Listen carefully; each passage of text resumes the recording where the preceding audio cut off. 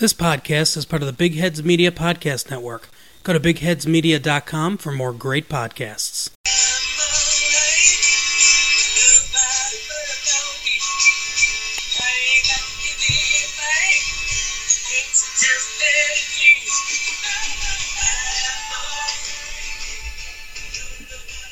Hi everybody, Harry Carey here, and welcome to the From the Back Tees podcast, a podcast from the Back Tees. We got a great show lined up for you. Hosting the show today is the incomparable Jerry Lou. You can find him on Twitter at JerryLouLooper1, and the founder and creator of Ball 3 taking high outside on Quintana, the founder and creator of Back Tees, Zachary Pencer. And Zach, how you doing today, buddy? Oh, I'm doing great. This is a great Harry Carey impression you got going. I see you've worked on it. Do you actually know who that is? Harry Carey? Yeah. I do. Okay, I don't claim to have many impersonations because I'm a very big critic upon myself, because just when I hear my voice in general it sounds bad, so I can only imagine, when I'm actually trying to do a voice, that's got to sound terrible. But I always said, if you want to be like a solid stand-up or comic or an impersonationist, you need to have a fastball, an off-speed pitch, and a breaking ball in terms of your three impersonations. And my fastball has always been Harry Carey, even though that's probably only publicly the second time I've ever done it was here on this podcast. So now I need to know, what are your other ones? You forced me to ask you. I haven't developed them, honestly. My off-speed pitch is I've been working on Gilbert Gottfried. I can really do a good Gilbert Gottfried, but the trouble is you have to shout, and usually it involves a lot of F-bombs and saying cunt a lot, which isn't just popular, well, really anywhere. So. You're going to have to do it. Are you really not going to do it now? No, I'm not going to do it right now. I'm gassed from the Harry Carey. Oh, no. Fastball, man. Okay, we're going to have to close with the Gilbert Gottfried impression. It has to be done. If anyone out there is podcasting hip enough or whatever, Gilbert Gottfried does do a podcast, and it's called Gilbert Gottfried's Amazing Colossal Podcast or whatever, and his co-host is this guy named Frank. Right? I'm sorry. I'm pretty sure his name's Frank, but he sounds like Kevin Nealon. But it's just and they get really old actors and really old directors on the show or whatever. But I'll close this episode as Gilbert would close his podcast if Gilbert Gottfried was closing the show and sponsoring From the Back Tees. I don't think I could listen to him on a podcast. Zach, did you have a good weekend? Did you have a good week? I did. I spent some time up north with the fam, up in eastern Quebec, No. Went up north of our up north, to the cottage. Oh. Do you guys call it a cottage? Cottage, country house? You described the house more without using the word cottage. Go. Well, we say country house here. I would say certain parts of America would use that term. I mean, cottage, and this is just me, and believe you me, I just had to delete another podcast because I love these guys and I support them many times. I don't know if they listen to this podcast, and I'm not going to say who they are just because I'm upset with them, but I'm still friends with them. But at the same time, one of the guys in the podcast said, that really doesn't exist. Does it? He was referring to something that was not common, but God forbid in half this country it is kind of common, or it does exist. He's just nah, it doesn't exist. Nah, it doesn't exist. So I'm look, me and Zach are idiots. We might not think we've heard of something before, but neither one of us are going to sit here and say that doesn't exist. And the fact that you're Canadian and I'm American, we can teach, and you're more on the eastern side and more on the western side, we can teach each other a lot of stuff like that. You can start an educational podcast. Fair is fair, even though we try to keep it golf-centric, and sometimes we do. A cottage, to me, and I'm not going to dictionary.com right now, but I would say is one of those things where, gosh, I don't know, it's... Americans know what I mean by the white picket fence house, where it's just kind of it could be two-storied, but it's very small, it has yards on all sides, or maybe it sits on a piece of land with some acreage, and there might be a stable or a barn attached to it, but... Cottages are just the home away from home, the vacation home. Country house is a very good way to put it, but it's we also have beach houses in America, and we also have ski chalets that we get away to up in Aspen and other regions of Europe. The chalet. Oh yes, the chalet. The ski chalet. Have you ever drank out of one of those, Zachary? A nice chalet? Yes, a golden shallot. So here we have. First of all, I want to give a big thank you to Big Heads Podcasting Network. Evidently, we're still trying to be the best we can be for them. And also, I did go back for the very first time ever because I didn't want to be one of those guys, and I read all the reviews, at least as far as Apple's. Take two. As far as iTunes goes and Apple is concerned, because I have a Apple phone, so that's how I listen to my podcast. And my goodness, if we don't have, we have 25 reviews, and they're all 5 stars apiece. And I read them all, and I looked at the names, and they're names of people that aren't necessarily like fans of ours or people that we talk to on a regular basis. Because I can name at least a dozen people right now that I talk to on a regular basis on Twitter, and that community is becoming a lot of fun. But that being said, a lot of people were, or at least what I saw from these reviews, because you said you might have gotten like the Canadian Apple reviews or something, but a lot of them are saying like they love how down to earth we are and how it sounds like, hey, it's like two dudes just like yelling at each other in a cart while they're like driving to the next hole or something or whatever. I'm just like, well, yeah, we just kind of, I don't know how we would fit in on the scale or where the needle would land, but ultimately I want us to be as like normal, or at least shoot the shit. What's that? We shoot the shit. Of course. I mean, it's, and I'm not even going to use the term down to earth. It's just, you can be, golf is that ultimate equalizer of relatability where it's an elitist sport full of wealth and things are expensive, yet we're all trying to play it, and we all try to get that little stupid pill in that little stupid hole, and in the end, we all got lots of shit to talk about in between. And we have lots of opinions, too. Speaking of, I went to the driving range before I played some golf today for the first time in a long time, and Matt Wolf, just watching him, has my swing fudged. I need to remain round and flat in order to hit a good golf swing. And watching this guy, the second his hands go up, that thing flies above his head. I can't. Oh my god. Oh my god. It's great. It's not great. Well, I mean, it is great. It's just not good for me personally in my game. That's all I can speak for. But yeah. That's just the Angry Orchard and Fireball talking, and yes, that's what I'm drinking tonight, mix. That is a bold mix. It's called the Forest Fire. I've never seen people mix like Fireball. Well, now, before, let's get off golf a little bit and talk about life, Zach, for a second. You obviously being a fan of the Jaeger bombs, that is something you chug, obviously. Correct. You don't sit around and mix Jägermeister and whatever swill they say they mix it with, and then you just sip it on the rocks. No. Same with an Irish car bomb. It's all about the word bomb or whatever. But I used to enjoy Boilermakers back in the day. You ever heard of a Boilermaker? No, I haven't. Now, I'm sure now here's an example of us being partially wrong because we don't know, but from what I'm aware, the Boilermakers I've had, where I'd go to a bar and I'd get a pint glass almost full of Budweiser on tap, and then I would tell them to pour Jack Daniels in on the top. It was just whiskey and beer mixed together. It does look like a Boilermaker. That's a good name for it, because I'm picturing it. So that being said, when I lived in Colorado and other places, I did hear this before, but some people would combine Angry Orchard cider or a cider beer of their choice with Fireball, and the drink that was called at certain places was called Angry Balls, which I thought, well, we're all just 4 years old, aren't we? I mean, that's like sounds like the stupidest childish shit I've ever heard. I started calling it, well, if it's with an Angry Orchard, you can call it a Forest Fire. So, cheers to the Forest Fire. Cheers to the Forest Fire. So, is it a good drink? Mm-hmm. What do you rate it out of 10? No, wait. What do you rate it out of 2? It's definitely 1.5. No, it's a 1 or a 2. You can't go 1.5. No decimals. It's a 2. Oh, okay. Wait, it's too high. Bad score. Wait, is this like the ace makes a bottom straight, or the ace is like beats a king? I don't know. That's for the people listening to decide. It really puts people's mind in a... Everyone gets screwed up, you know? Well, fair enough. I mean, all it really tastes like is you have this cider alcohol drink, and then you throw a little cinnamon liquor in there, and next thing you know, it still tastes the same. So, also, before I forget, I wanted to make sure can we touch base with everyone who's on the team right now? We got so many guys doing let's do it. Let's do the rundown.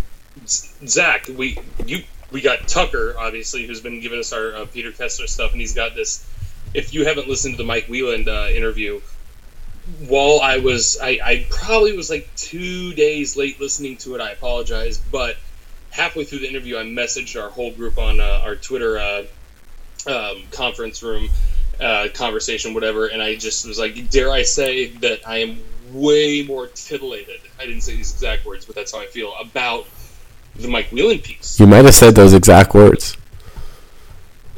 I actually think you said those exact words.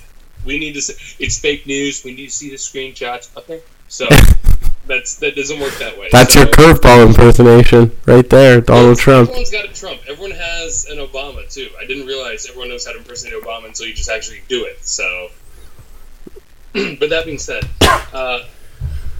Tucker slated for the Scott Van Pelt interview, as you and I were talking in the pre-show runner, how that interview hasn't gotten too many spins compared to the other ones, and I'll admit, it was just a nice line drive single right up the middle, but that's because Scott Van Pelt, as I've told you before, and I don't want to keep saying that phrase over and over, like, we got to keep this fresh, but Scott knows where his first piece of bread was buttered, and nobody is more professional, no more consummate as a professional than Scott Van Pelt, and that's why he is still what he's doing for all these years at ESPN. He's not one of the original guys, but he's as original as it can get, considering the original guys are all old and decrepit and dead and gone now. Sorry, Mr. Kressler. Anyways, even though he has no right to tie to ESPN, but he's still, I was referring to old and dead and gone. But that being said, that's Tucker, but we got Nolan. Tell me about Nolan. He's our Tiger. I tell people every time I catch group, I tell them it's like, well, we got a Tiger writer, and that's Nolan. So that's Nolan. He's our Tiger writer. I guess Tucker's our entertainment guy. I don't have his Twitter handle in front of me, but he's Tucker's at Tucker Dale Booth. Nolan, I'm pretty sure is at Nolan T. Smith. Tucker's a Twitter wizard. Enjoy the concoctions. And Nolan is like Nolan T. Smith. Yeah, Nolan T. Smith. Pretty official with their names. Okay, while we're talking about the next guy, I'll make sure not to butcher Nolan, so I'll go be sure. So if you're listening to this, Nolan, we only partially screwed up. I'm sorry, no wait. Who I've already screwed up people, so... Nolan is Nolan T. Smith. Okay, Nolan's my boy. Then we have... we got it. We have Blue Horseshoe, Craig Anderson. I don't know where... Craig Johnson. Craig Alexander Johnson. It always confuses me. I was going to say, I'm like, wait a second. No. He's Craig, as far as I know, and Blue Horseshoe is like I like to refer him to, but when you start throwing around other last names... Yeah. Absolutely. So he does our recap article every week, or most weeks. If anyone's into rugby or horse racing, the guy knows his stuff. I mean, you have to... I'm speaking to like our international audiences, or just you Americans who want to branch out and maybe you're up at a different hour or time and you want to pay attention to something else. There's a lot more derby and steeplechases going on in over across the pond. I mean, Zach and I joke around about like being differences of Canadian and American or whatever, and guess what? There's still another hemisphere full of Western culture where the both of us came from, if you really think about it, hundreds of years ago. So and that being said, he's from New Zealand, which is something from Australia, which is something from England, which, God bless him. Craig, God bless you. God bless. And we got Danny D'Annunzio. Come on, D'Annunzio. D'Annunzio, he's our DraftKings specialist. He's actually been crushing. He came 10th in the $44 tournament this week. Well, see, now, let's since we're not being sponsored by anyone yet, I don't want to call him our DraftKings specialist. Let's call him our fantasy golf expert. Our fantasy golf expert. I've been having, as I told you guys in the message, I've been having more caddies ask me, like, who do you like in the tournament? And I freeze if I haven't thought about it, and I go straight to Danny's information. And then I look at it and go, like, oh, shit, it's fantasy golf. But all these people are playing fantasy golf. I've never really partaken in fantasy golf much. I know how it works. I just haven't done it, really. But D'Annunzio, and I hope I'm pronouncing your name right, dog. If you listen to the podcast and tweet me, let me know. But, I mean... if anyone doesn't know, that's the best freaking name ever. D'Annunzio was the bully in Caddyshack, the stupid Italian kid who was trying to like bust in and be a perv on Maggie, and oh my god. Yeah, before we move on from D'Annunzio, though, one thing I love about his articles every week, usually when you look up like these DraftKings picks, everyone Googles DraftKings picks or just wants to gamble on the week of golf, and everyone has the same guys. It's always the same sleepers, and they're no longer sleepers. D'Annunzio gives guys out of left field who are like 0.5% owned, and they've been like crushing every week. Like, he goes, Josh Teeter. That's something I try to do when I used to write the preview pieces for the website. I try to, like, be outside the box, and I'm still trying to be outside the box, and I can't get squat. We're outside the box, but we're wrong. At least he's on. Well, no, Matt Kuchar has been my only horse coming out of the stable, and I'm about to, like, put reins back on him again. So, gosh, who else do we have in terms of... John. We have John, our LPGA correspondent. Yeah, so we have Jay Cherepsky on Twitter. He writes... You pronounce his name? Cherepsky. Cherepsky. Cherepsky. That is correct. Man, that guy knows his shit. He and I have had a couple, like, back and forths that are really sharp. One of them I want to ask you. And this, I don't know if you saw this, but here's a great debate. I think it was Golf Monthly or GolfWeek.com asked, would you rather win 10 golf tournaments? I think they assumed just whatever tour you're a part of. Let's just say PGA Tour, because that's where you know you want to be for the money. Would you rather want to win 10 tour events or one major? Go, Zach Pencer. 10 tour events, because you guarantee having enough money for the rest of your life, and you probably have exemptions for a long time. That's a very, very concise and interesting answer. Is that like your career? Like, that's it? Correct. You just described Brandt Snedeker. Yeah, I go with the 10 tournament wins. Say it, Matt Kuchar. You probably saw the tweets that I was, me and John were having back and forth, because as I backed him up, ultimately we would rather have the one major, because you're a major champion. You go down to the lore of that major for all time. You can go back and do whatever job you want to do if that's what you want to do. I like your position where you were saying how it sets you up for life, which is great, but I heard somewhere, and I really forget the source of the date, but I kind of heard that the litmus test to be a Hall of Famer coming up is going to be not necessarily a major, but 10 tour wins.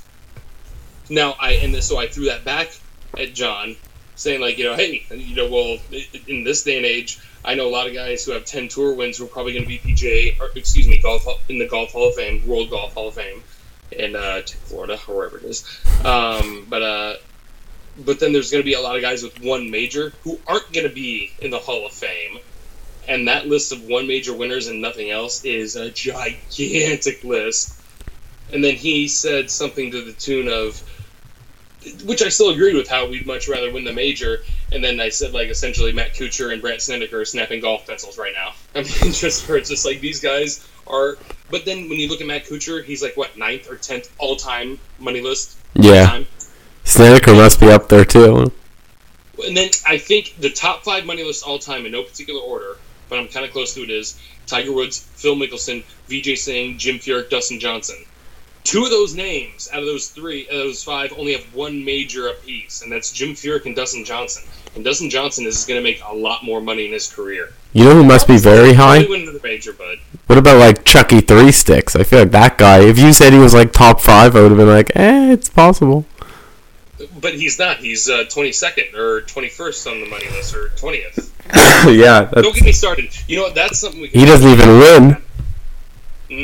That guy golfs so much, and golfs so much more than everyone else. And he's never on camera. It's amazing. He's Batman. He's not wearing hockey pads. It's great. I like this new trend, too, on Twitter of all the players and, like, the players' wives always tweeting that they want their person to be on TV more. Like Adam Hadwin's wife, Justin Thomas, was tweeting about it. You know what? I'm a fan because, as a lot of people still poke fun of me that I'm still only on Twitter as social media goes, when it comes to golf, and I can only speak for golf and not other sports, hopefully it works for other sports, but for golf, Twitter works very well. It is a very, very, very, very perfect platform. That's how you and I are doing this podcast. That's how you and I met Zach. That's how you and I have... Any single time a golfer asks me, what's your website? When I'm caddying, I just go, bam, and I bust up my towel on my hip and go, like, from the back tees. Right there. I mean, just it's better than a business card. It's just kind of like one of those, as I was telling another caddy about the Scott Van Pelt interview, one of the other caddies that smoked, I could tell, and he was a guy who, like, you never really had his attention or whatever. He kept, like, staring at me. I could saw it in my periphery. It was kind of creepy or whatever, and he just finally asked me, he's just like, what website do you run? What website do you work for? And I'm just like, boom, right there, Tommy. Right there. Right there, Tommy. And that's for you there, Tommy Fuina. Shout out, Tommy. Oh, hell yeah. And shout out Crazy. He's from New York, and one of our listeners / fans of the website, Thomas Clement, had Tommy Fuina as a caddy way back in the day. not to create a weird love triangle or whatever, but it's a small world, you know? It's weird. It's already weird. And that being said, as I mentioned from last podcast, Gorse Golf, if anyone checked it out, I really hope they got an influx of sales or whatever, because I happen to tell the proprietor of that website, Crazy. Shout out Crazy. Shout out to gorsegolf.com, and or I don't know if that's the website. Just Google. Like, yeah, it is. Gorsegolf.com. All right, gorsegolf.com. Shout out to them. Crazy was telling me that he was so happy with me just mentioning his company on the show last week. He didn't even listen to the show.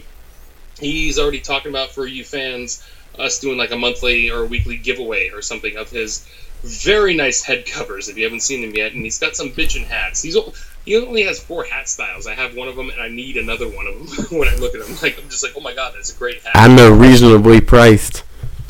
Exactly. I mean, in this world of like gouging and over-gouging, overpricing, that's absolutely, that's very nice. Sorry for all the tangents. Anyone else on the team I'm forgetting? Please. There's Mark. Mark, he's the back end guy. But he likes to be brought up, so we'll bring him up. Careful. Wait, he doesn't like being brought up? Or? Let's all give some fun facts about Mark. What a guy. Mark, okay, here's the only one I have, and I'll lead off, and then you take over. Mark's last name starts with an R, and it's hard to pronounce, I'm sure. And Rozansky. It might be Polish, and I respect it. I don't know. It's a good question. We're going to need to have him respond to that, whether it's Polish or not. I don't know. My guess is like Hungarian or something. I don't know. Something Eastern European. Rozansky. Yes. Anywho, so is there anyone else left on the team, or should we get on to some fun that happened yesterday? Oh, we could get on to the fun that happened yesterday. As we have tried to describe on social media and on our website, www.fromthebacktees.com, that's pretty much the mothership where this all started and came from, and where it all just goes and comes back from. We're going to be trying our best to be recording every Monday night. Yeah, we sort of got it going. Yes, despite the time difference for Zach and I, and however it drops, we're going to do our best. We're not going to necessarily be like No Laying Up or anybody who does an emergency pod, or like true media entities where they, are present so they can just like do a show right after an event or whatever. We're going to do our best to stick to a pretty rigid schedule, and therefore, if anything happens in the news or anything happens golf-wise or whatever, you can kind of, as I've done with podcasts throughout the years, you can base not necessarily your schedule, or at least what we're talking about in our mental and verbal schedule around we are talking on Monday nights. That's going to be our golden goal for us and for you from here on out. I have a question for you, because I was having this debate. If our podcast drops at 12 a.m. on a Monday, or I guess 12 a.m. on a Tuesday, is that Monday at midnight? I think it's half dozen in one and 6 in the other. I've never been more confused. No, I think it's... Do you say it drops midnight? I think they're... Okay, here's the thing. And there's people yelling into their phones right now saying with the correct facts or whatever. There is a correct answer to this. And I'm pretty sure that it is 12:01 a.m. is when it becomes Tuesday. And midnight is still Monday. Like 12 p.m. Monday would be... No! 12 p.m. Monday would be noon. Yeah, 12 a.m. Monday. 12 p.m. Monday is noon.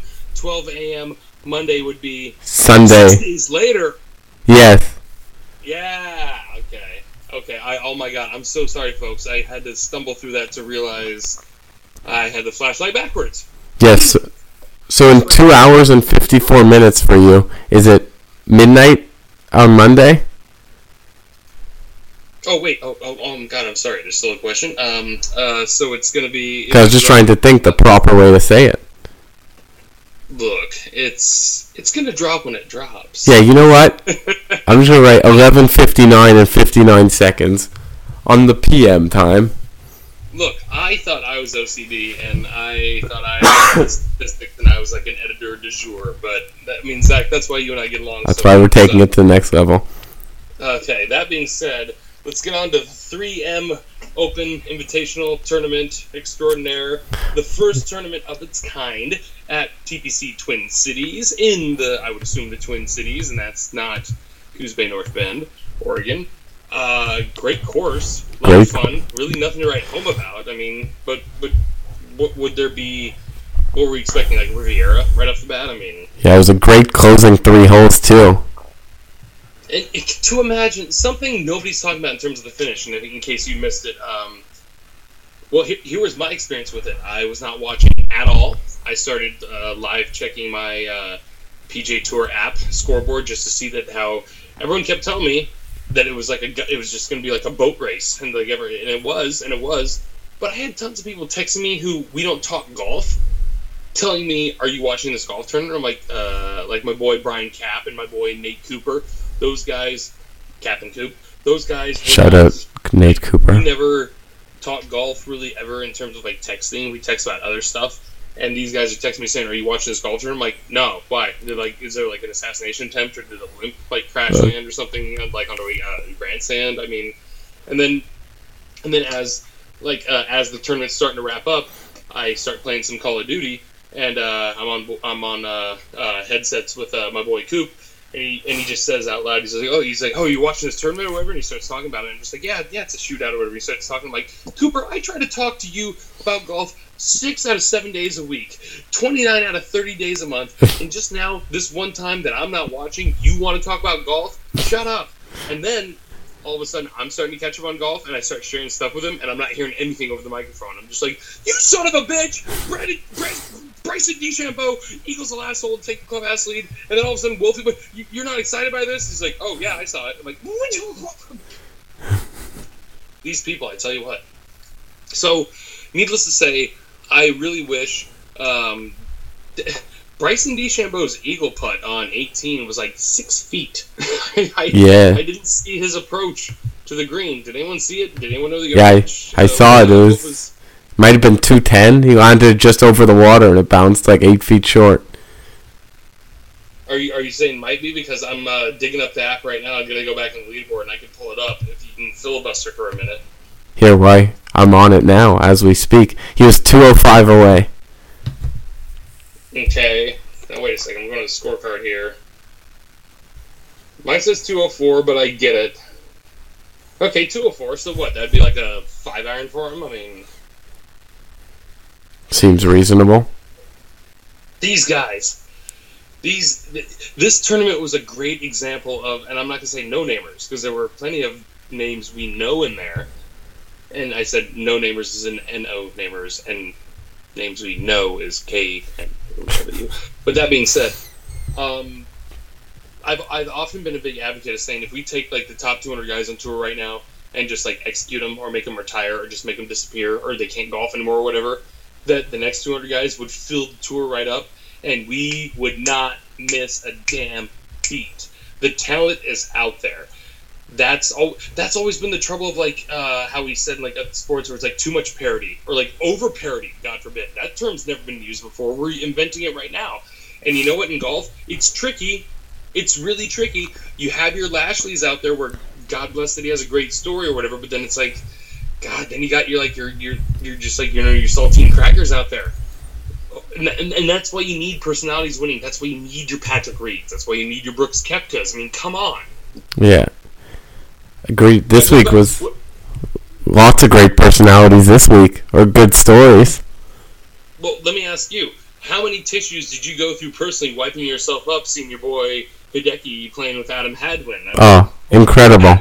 Incredible, and I couldn't tweet about any of it because I was worried I was going to give them the classic jinx, but I guess just thinking about it jinxed them. You can't stop for content. No, Zach. Cardinal rule. If it's from the back tees, which is what you drive as the tip of the spear, do it. Also, I have no original tweets. Do it as Zach Pincer 99, whatever your other thing is. I wish I had more original tweets. I'm a very bad tweeter. Very bad. Mm-hmm. Well, what makes you say that? Let's break that down, folks. Let's break this down for Zach. I don't know. What makes you a bad tweeter? You do just fine with the website's tweets. No, that's what I mean. The tweets on those. I just don't think of tweets often enough. And you can't get in. I realize you can't get into the problem of tweeting about the guys in their holes. Sometimes I do that. I'll be like, oh, Hadwin, great birdie on 1 to get into it. And I'll be like, good par on 2. And then it's like, then you're screwed because then you got to go through all 18 holes just saying what they scored. Okay, let me take it to you from the other side. Somebody just logging in and looking at it. That tweet you said, like, Adam Hadwin, birdie the first, he's on fire, he's going to have a great 18 or whatever, 1 under through 1. That one's going to get a ton of likes. Whether I like what you said or not, or cared or not, or whatever, I saw that tweet and I saw it had 13 likes, even though that was like only 10-minute piece of news. That's just how social media. So is that how you got to work Twitter?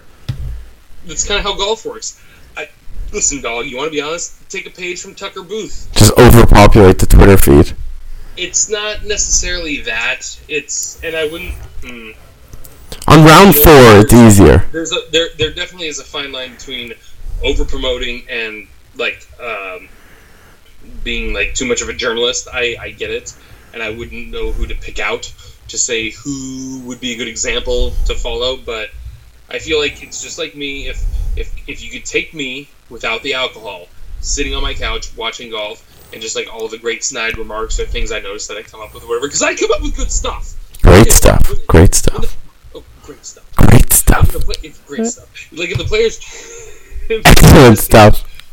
Okay, damn it. I forget in what tournament it was, but they like it was like promoting something for the USGA, and they used that quote, "Expect anything different?" And I just like started going, "That's a Players Championship. That's a tour thing," and they're using a quote just outright or whatever, and they're like, no likes. No comments, nothing for hours. I'm like, nothing! I heard the commercial 4 more times! Nothing! Everyone's just sitting there, like, sucking their thumbs, going like, oh, it's a good commercial. I don't expect the USGA or the PGA Tour to tweet me back, but will somebody notice that it's just kind of like, no, it's always been peanut butter and jelly, and then they gave us a jelly and jelly sandwich, and I'm going, no, it's different. And everyone's just like, I like the jelly. It's just... You go. No, I'm done. Basically, what we're gonna have to figure out, if people would like me to be tweeting about the event and what's going on hole by hole, let me know, and then I'll do it. But I feel we're more of a opinion editorial type. We give our opinions on things rather than we're not the guys where like this guy had a 65. Like, who cares? Zach, give more opinions. That's what I need. I know that's what I need. Okay, I tell you what. If you see. And I'll just give a specific example. If you see Carmelo Villegas in the 2016 Buick Invitational, that's because of what it was in Torrey Pines. If you see him like clanking his irons, you tweet out, "Why is he chunking it?" Or like, "Why is he so short on his irons?" You say something that's kind of like an open-ended question, but you throw a little Johnny Miller in there, going to just like, "Yeah, why is he doing everything fat today?" I'm gonna work on this next tournament. You're gonna see. I'm gonna be like the tweet god. Little B base god of golf. Well, there is. Let's not just totally tip the boat back to the other side here. It's one of those things where. Okay, by me being the tweet god, it'll be like 2 tweets. Hold on. So long as it's like, and this is how I do it, even though I fail a lot. I want to be thoughtful and humorous at the same time. A lot of times it's not humorous, and then sometimes it's neither thoughtful or humorous. But that's always my intent. Because I could just tweet about every single freaking thing I see or do every 3 minutes. I mean, a lot of people do that. A lot of people do live in that social chasm, as it were. But in terms of what a golf website does, or what a golf entity like you and us do, and I'm talking to you, like you said, you're employee number 1, I'm employee number 2. I'm telling you, sir, that you are already doing it great, and also you have free reign to be like, hey, if you think you have a hot take, put it on the Sizzler. Just whatever. I mean, I'm the one who says Matt Kuchar's a mouth breather. He's probably a dick, not a nice guy. Thoughts, anyone? And nobody says anything. But it's like, hey, there's something. That's true. I got to be giving more opinions. Isn't that what you said? We're an editorial thing, aren't we? Exactly. And here, and none other than any other segue we can try to do better, even though we're not good at it, is how Matt Wolff, 20 years old, can win the 3M golf tournament. This guy is 20. That is not normal. 20 years. I mean, it's the first tournament. It's his first victory. His swing, I'll admit, like I said, I was on the range and I was trying to swing like him and it screwed me up. I need to lay off more as opposed to whipping my hands way over my head and the club head way over my head like that. But I don't want to say that I'm not surprised to see him win. I'm not to say that the way he won was perfect. That was exact fashion of how that tournament was going to go down. And it was nice to meet the world meeting Morikawa, too. That was really cool getting to know that guy. But overall, I don't know, this is just kind of... These are how some of these tournaments are going to go.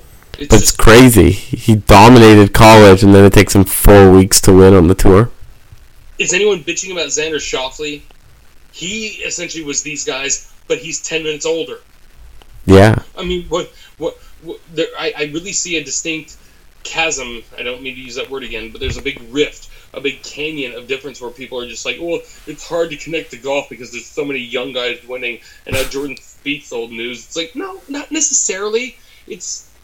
There's just a lot of good golf to be had out there. I love it. If you pay attention just 5% more than most people normally pay attention, it becomes really a decent hobby that involves no calories burnt whatsoever. You don't have to golf anymore or swing a club any different, but just be involved in knowing what golf is. Then you don't have to bitch about it as much.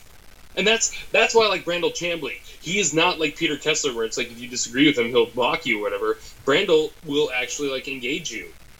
And maybe he'll block you eventually because there are some accounts out there that are famous for that. But I mean, it's just like, I like Brandel Chambly because he is genuinely opinionated and at least has more than 75% of what he says is not bullshit to back it up. Sometimes it is, but... Yeah, but all in all, I love it that we have all these different winners. You have old guys, young guys, good stories. One thing I found... Tom Lehman coming out. I mean, he's a Minnesota native. That's probably the most famous Minnesota golfer I can think of. 1997 or 96 British Open champion. It was him and Justin Leonard, or 96, 97. They were one of the two. Yeah, one guy who people were not talking about who tied for 7th, Joey Garber, went 73, 65, 65, 65.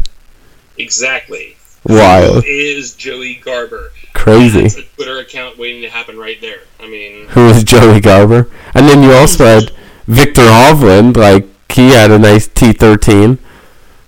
See, now I have this thing in my head. I've been stowing it away going like, it's Hovland versus Wolf all the time if they're ever teeing it up, just those two guys. And also I saw something cool. There are only 3 people out there as of yesterday who have won the NCAA individual title and a PGA Tour event in the same year. Can you name them, Zach? I'm going to guess Tiger. That's one. Just happened. Let me... The third is... I'll only give you a couple more seconds because... Justin Thomas. Obvious choice. Nope, it is Ben Crenshaw. Oh, wow. That's why, yeah, not obvious. I could have said Fuzzy. I would have never got that. Duffy Waldorf or whatever. I would have never got it.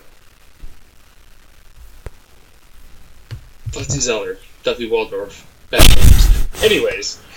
But crazy finish. How it ended. DeChambeau goes eagle, and then Wolf also eagles. Wolf eagled from a brutal spot, too.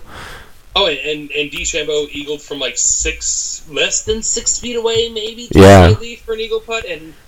Oh, and watching his reaction, like I know a lot of people are sitting already, but watching his reaction when he saw Nutsack, what's his name, Matt Wolf, hold that eagle putt or whatever, Bryson cares about golf. For sure. He cares. Shout out to my boy Tim Tucker, who was off to the side. Although he was sitting off to the side going, I don't want to play any more golf, but I don't have to. My check's gonna be fat, don't matter. Love you, Timmy. That's true. And then it's crazy also how much of a difference like one shot makes. Had Wolf and Morikawa both had eagle chances. Morikawa had like a 25-footer, which was a fairly simple putt, at least that's what they were saying. And then they were saying that Wolf's was like a nearly impossible one that was on a ridge the whole way. And Wolf makes it and ends up winning. Morikawa misses, comes second. If that's flipped, it's like completely different for the outlook of these guys' lives, at least for now. Oh, absolutely. I mean, and it's a stupendously amazing tournament. I don't think an inaugural event could go any better in terms of just a run-of-the-mill. I agree. leading up to the John Deere Classic, which leads up to the Open Championship, which is now a final major of the year. The JDC. Not the most prestige, but a certain type of latest prestige in terms of the calendar year, Gregorian style. Zachary, tell me about the John Deere Classic. Do you guys have John Deere products up in Canada? We do. Okay. Because I know in India or in Afghanistan, they don't have John Deere, they have Josh. No, we have John Deere. John Deere's the popular brand here. So, John Deere allegedly is known for their charter plane directly to the Open, although this year there's not many people in the field who are even going to be at the Open. That's true. Case in point, and I'm not even going to go off like some of the odds my machine are spitting out right now, and I'm just going to give you on the fly. You don't even know this because I just have my top 10 here. But Colin Morikawa is going off at 14-1. Is he not the best? That's crazy. Is he not the best in the field? Who's number one in the field? Sung J.M., I think. Bullcrap. I got him at 28-1. You would take Morikawa over Sung J.M.? 2-1 right now, absolutely. Oh, wow. The machine talking. That should be our... Eventually, when we start getting bets down, that'll be one of them. Alright, you know what? This is it. For the pick of the year, I got it because this is such it's stupid. I got Taylor Gooch finishing in the top 5 at 90-1 this year. At this tournament. However, if you want to get right down to the nitty gritty, I got a winner for you right now, outright. Are you gonna say who it is? Are you gonna guess? Oh, Zach Johnson. Oh, is he even in the tournament? He is. Oh, he's 15th on my list, but my odds stop at 10. No, I got Joaquin Neiman at 20. I like that. With a bullet. With 3 bullets. That guy is gonna... But Kevin Streelman, 25-1. Before you look back at your sheet with the names, do you know how to spell Taylor Gooch? Oh, 100%, yeah. Are you going to spell it? Or are you just going to say you know how to spell it? Wait, no, you want... Everyone knows to spell Taylor. You want me to spell Gooch? No, I want you to spell Taylor. Taylor. Wrong. That's not how he spells it. Taylor. Okay, alright. Even D'Annunzio in his article spelled it wrong. Okay, well, hey, Danny, I'm with you, buddy. Sorry. No one knows it. It's incredible. First of all, who spells their name that way? Well, first of all, whose last name's Gooch? Yeah, everything's wrong about his name.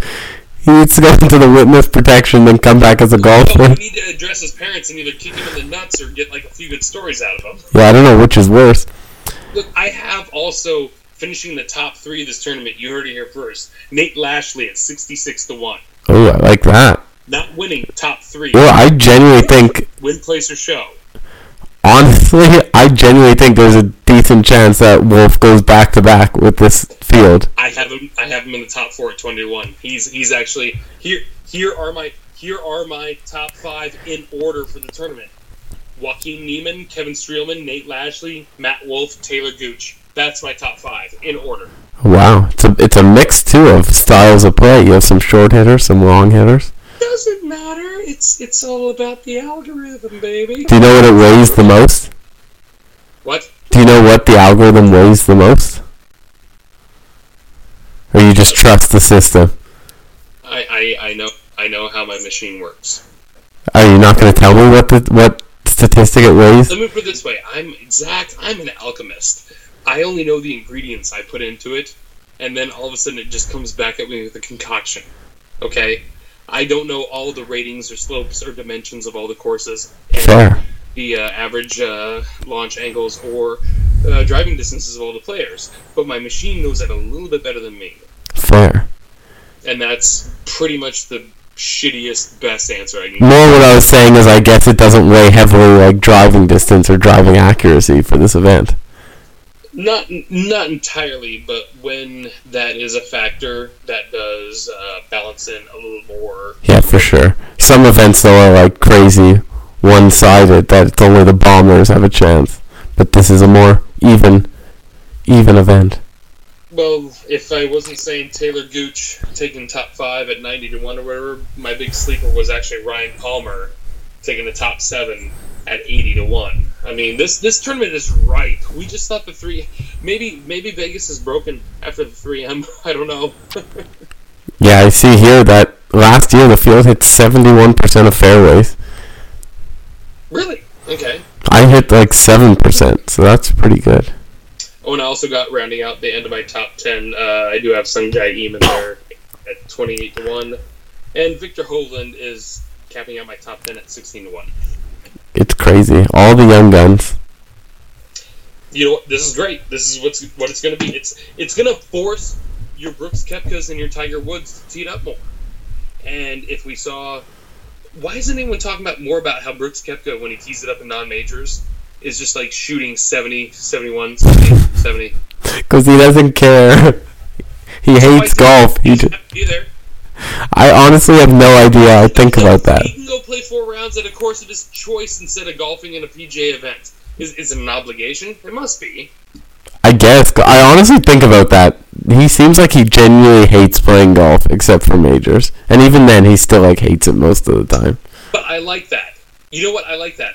I hate to say it, I kind of almost looked at Jack Nicklaus as having the same type of mentality where it's just like, oh no, this is how I made a paycheck. In order to make the best paycheck, I had to be the best golfer. So golf was work.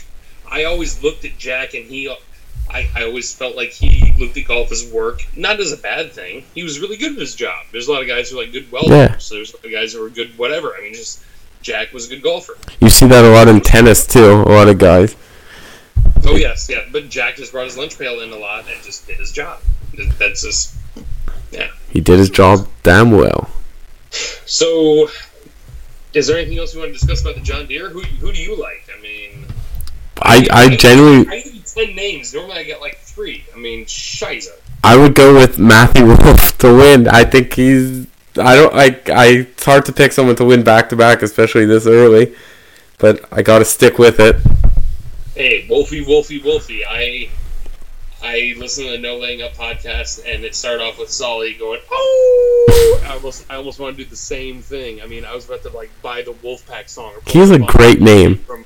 From the WCW and the Wolfpack. I mean, a lot of these guys, what's your thoughts on professional athletes having good names? If it's that a lot have good names, or that people just think they have good names once they do well?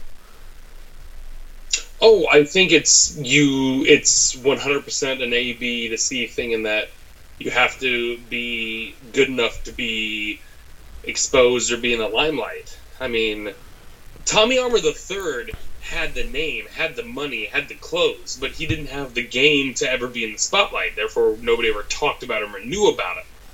But then you got guys like Matt Wolff, where it's just like, well, every single time Matt Wolff comes along, I say, thank God he has a cool name.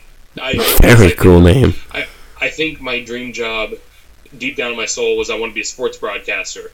And the cooler the name, the fucking better. I mean, just what a name, Matthew Wolff. You'd be like, oh, Tyler Sink Johnson's up at the plate. Oh my God, they call him Sink because, well, he was born in a basket. Weird story. And then he went into a car, and then when the car crashed, and all of a sudden the baby rolled into a sink. It was the weirdest thing. Yeah. That's where you go with it. I mean, just hearing, I don't know, anytime I meet somebody named Eddie, I want to put the name Fast in front of it. I mean, just because it's just that's an old nickname that I heard before, too. I mean, so hearing, Matt Wolff, that's awesome. And he has the double F. Tiger Woods is an obviously stupidly easily cool name to, parody anything off of or whatever. I mean, and then a lot of times with our really vanilla names like Dustin Johnson or Justin Thomas, you have to make them DJ and JT. Excuse me, just in terms of to make it a little more zippier or flashier. Charles Howell III sounds stuffy, so he's Chucky 3 Sticks. And Zach Johnson, well, we all know he's in butthole, so we're going to call him ZJ. I mean, just, Christ. I mean, maybe is that the American way, where we like to make nicknames out of everything? I mean, when I went through boot camp, a lot of trainings, I was known as the guy who made nicknames for everybody because they were so freaking good. And half of them were funny, and half of them were, oh, you didn't like him because, yeah, this one kid, he's not listening to this podcast, I don't care. His last name was Blakely, and I named him Plaguely because when he looked at him, I was just like, yeah, he looks like he's dying. Look at him. He's 21 years old, and his roommates tell me all he eats is Skittles, and he just looks like death. Like, he drinks Mountain Dew and eats Skittles, and that's all he does. His name's Blakely. He's Plagley. Plagley. Sorry. It's better than the boring nicknames every athlete has. You ever hear hockey players' nicknames? They're the worst. Every single nickname ends in like a Y. It's just taking the name and adding a Y. Yeah, but there's a lot of nicknames I've noticed in hockey that are or not nicknames necessarily, but some terms that are like very Canadian and or Scandinavian specifically, that I sit there going like, oh, I don't know. I know as an American right away, my ears perked up and like, I didn't get that. The hockey nicknames are all the same. Like for the Canadians, it's Galley, Pricer, Webby, Allsy, Smitty. Yes, it's all the exact same. Smitty the third. Except the Montreal Canadiens have a guy named Thomas Tatar, and he has the greatest nickname, Tuna. Very good nickname. Tuna Tatar! That's a great nickname. It's the only original nickname in hockey.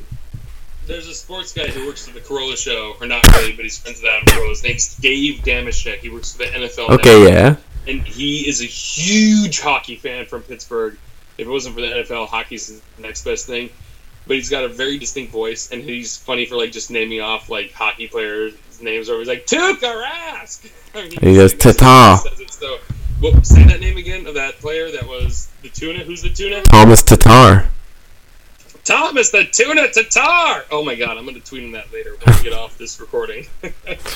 So, speaking of getting off this recording, do you have a Canadian fun fact for us? I do.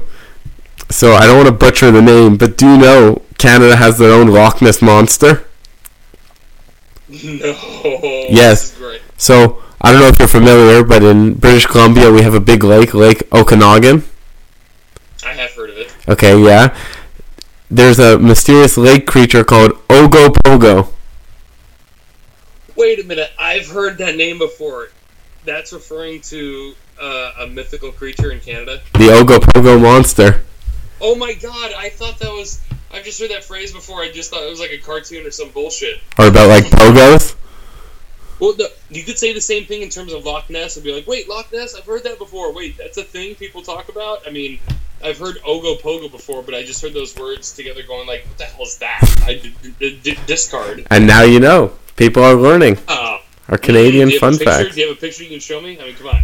I mean, I don't think it exists, so I'll see what people think it looks like. Yeah, Loch Ness Monster doesn't exist, but you Google image that shit and you get a whole bunch of pictures that you couldn't even decide which to show. Okay, so basically it looks exactly like, I'm pretty sure they just took Loch Ness Monster pictures and showed it as the exact same.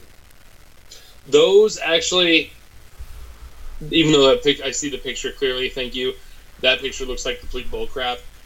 That picture does not look like any of the Loch Ness pictures I've seen before. The good or the bad Loch Ness pictures. So you have your own hoax on your hand there, buddy, guy. It's true. Conspiracy theorists unite. Hey, don't get me started on conspiracy theorists. I just finished this book on Area 51 that is divine. There's a lot of good documentaries on it, too, now. I've watched a couple of them, and I'll tell you this much. Those documentaries are revealing literally that like 1 or 2% of this book. It's called Area 51 by Annie Jacobson. She's amazing, and it took me. I had to read the whole freaking thing to see the very end. Not a new twist, but a piece of information that they released at the end that made me go, "Oh, that makes a lot of sense. That makes a lot of sense." I'm not going to share it on this podcast. Okay, conspiracy theorist. You could set a meetup with all the conspiracy theorists. Oh, no, I'm not a conspiracy. Okay. You know what? Before we wrap up the podcast, I'm not a conspiracy theorist. I'll just share it with you right away. Essentially, America was getting their ass kicked by the Soviets in the space race. True. There was Operation Paperclip, which was this big thing that came up where us allies, whether it be Soviet or Allied, whatever, we started gobbling up Nazi scientists as they were surrendering when the war was over. Because all the Nazis had the scientists who knew medicine better than everyone else, knew rocket technology better than everyone else, because they were testing things on human prisoners and human slaves or whatever. It was a very, quote, i.e., the Holocaust, folks. But that being said, German scientists tend to know way more than the rest of us. And while we should have been prosecuting them, we brought them over for asylum. We got about half. The Soviet Union got about half. And the Soviets got a hold of, I forget the name of the brothers, 2 German brothers, but they had something called the Hortencraft, which was the only flying saucer ever photographed, or like in terms of like, hey, look, it looked like a it looked like a flying saucer on wheels just rolling out on the tarmac, just like, hey, it's a plane with like a circle on it.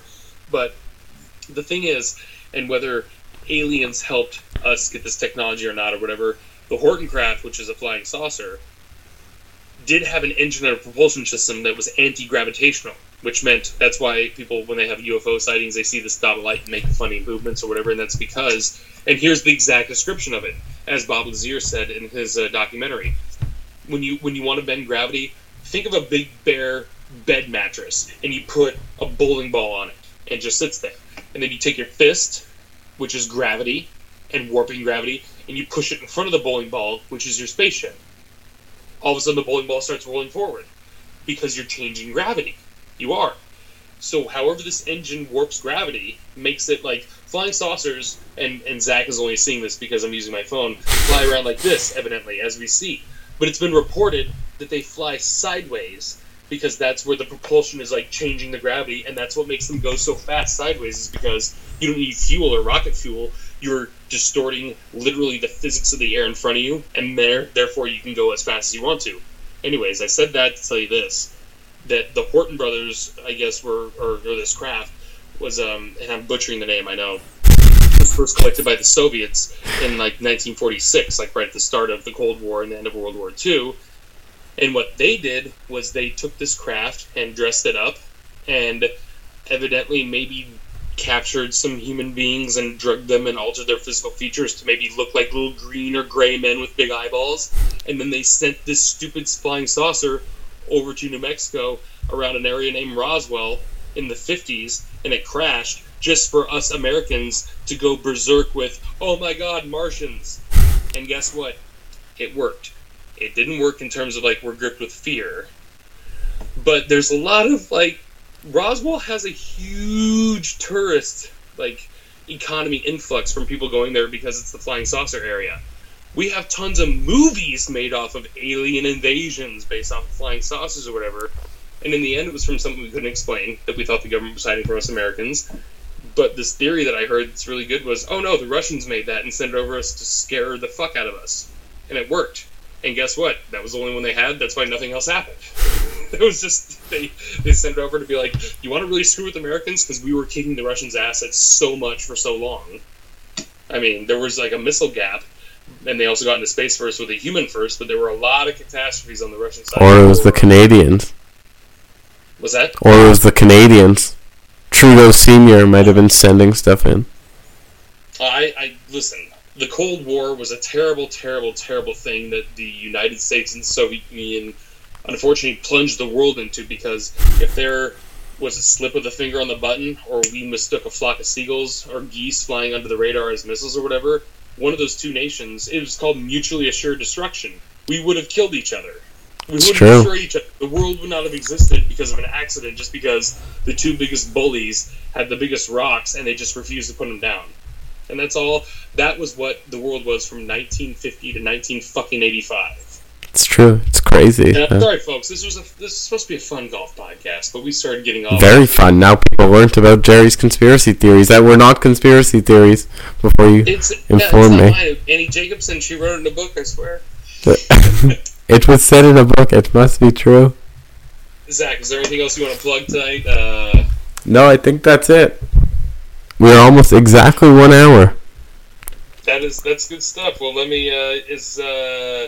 Where can we find us? What's the best way to? www.fromthebacktees.com, and subscribe and review so that we get those numbers up and Jerry stays pleased. I've been reviewing other podcasts myself and actually like putting comments in there because we are friends of other podcasts as well, like the Dingers Pod at Dingers Pod.